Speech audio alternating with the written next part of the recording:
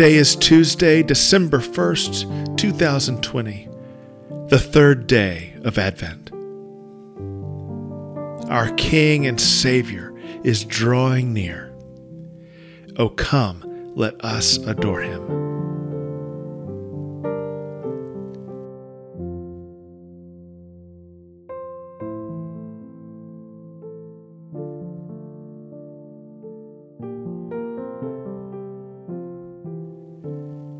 Our reader today is Laura Jones. A reading from the book of Genesis. Now the serpent was more crafty than any other wild animal that the Lord God had made. He said to the woman, "Did God say you shall not eat from any tree in the garden?" The woman said to the serpent, "We may eat of the fruit of the trees in the garden."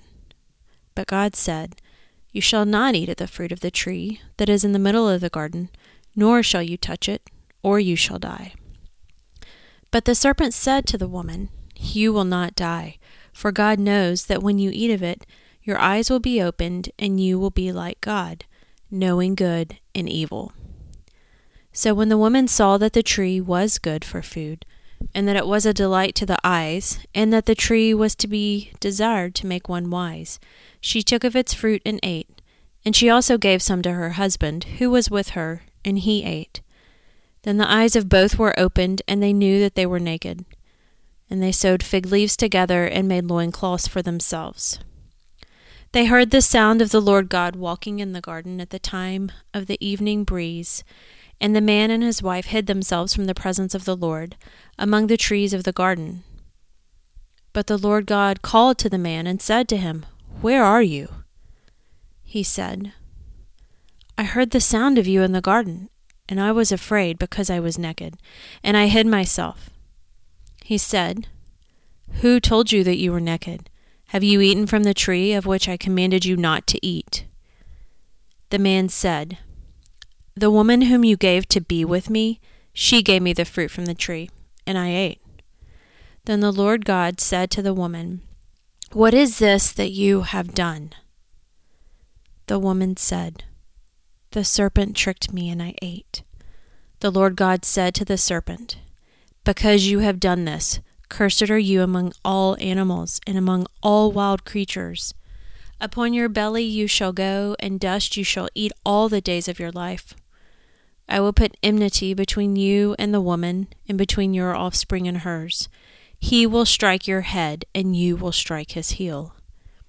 To the woman he said, "I will greatly increase your pangs in childbearing. In pain you shall bring forth children.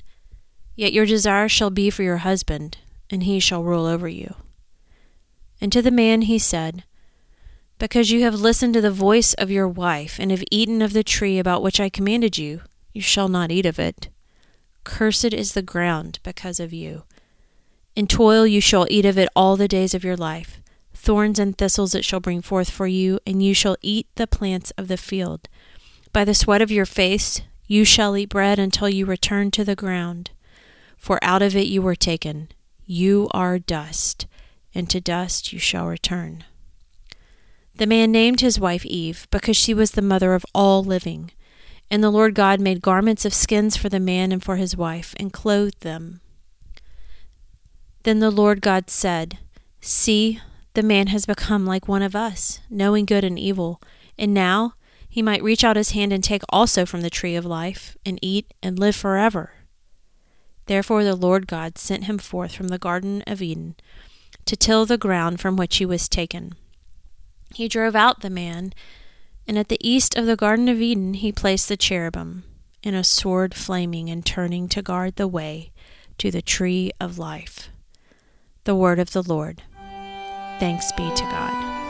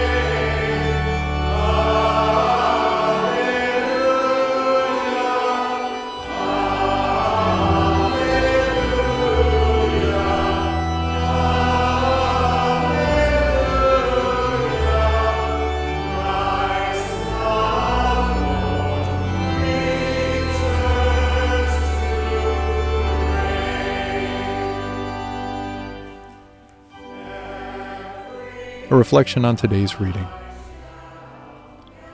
Some of history's greatest minds have tried, without success, to fully explain the mystery of how a good creation could become infected with sin.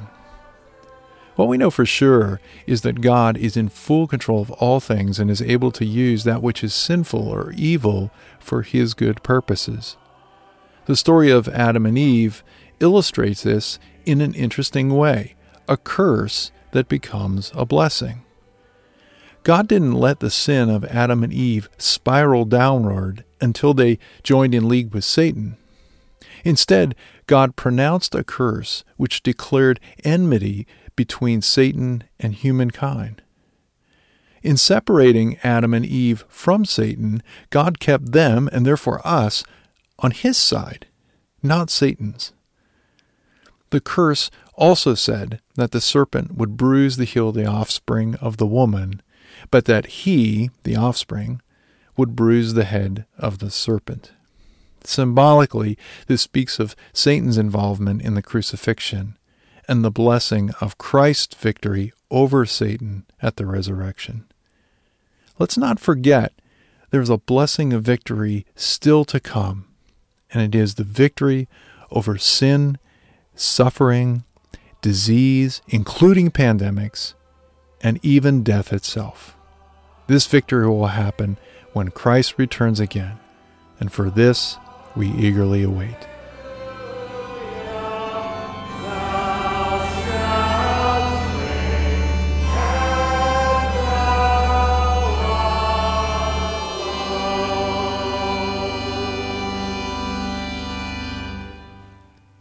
Let us pray.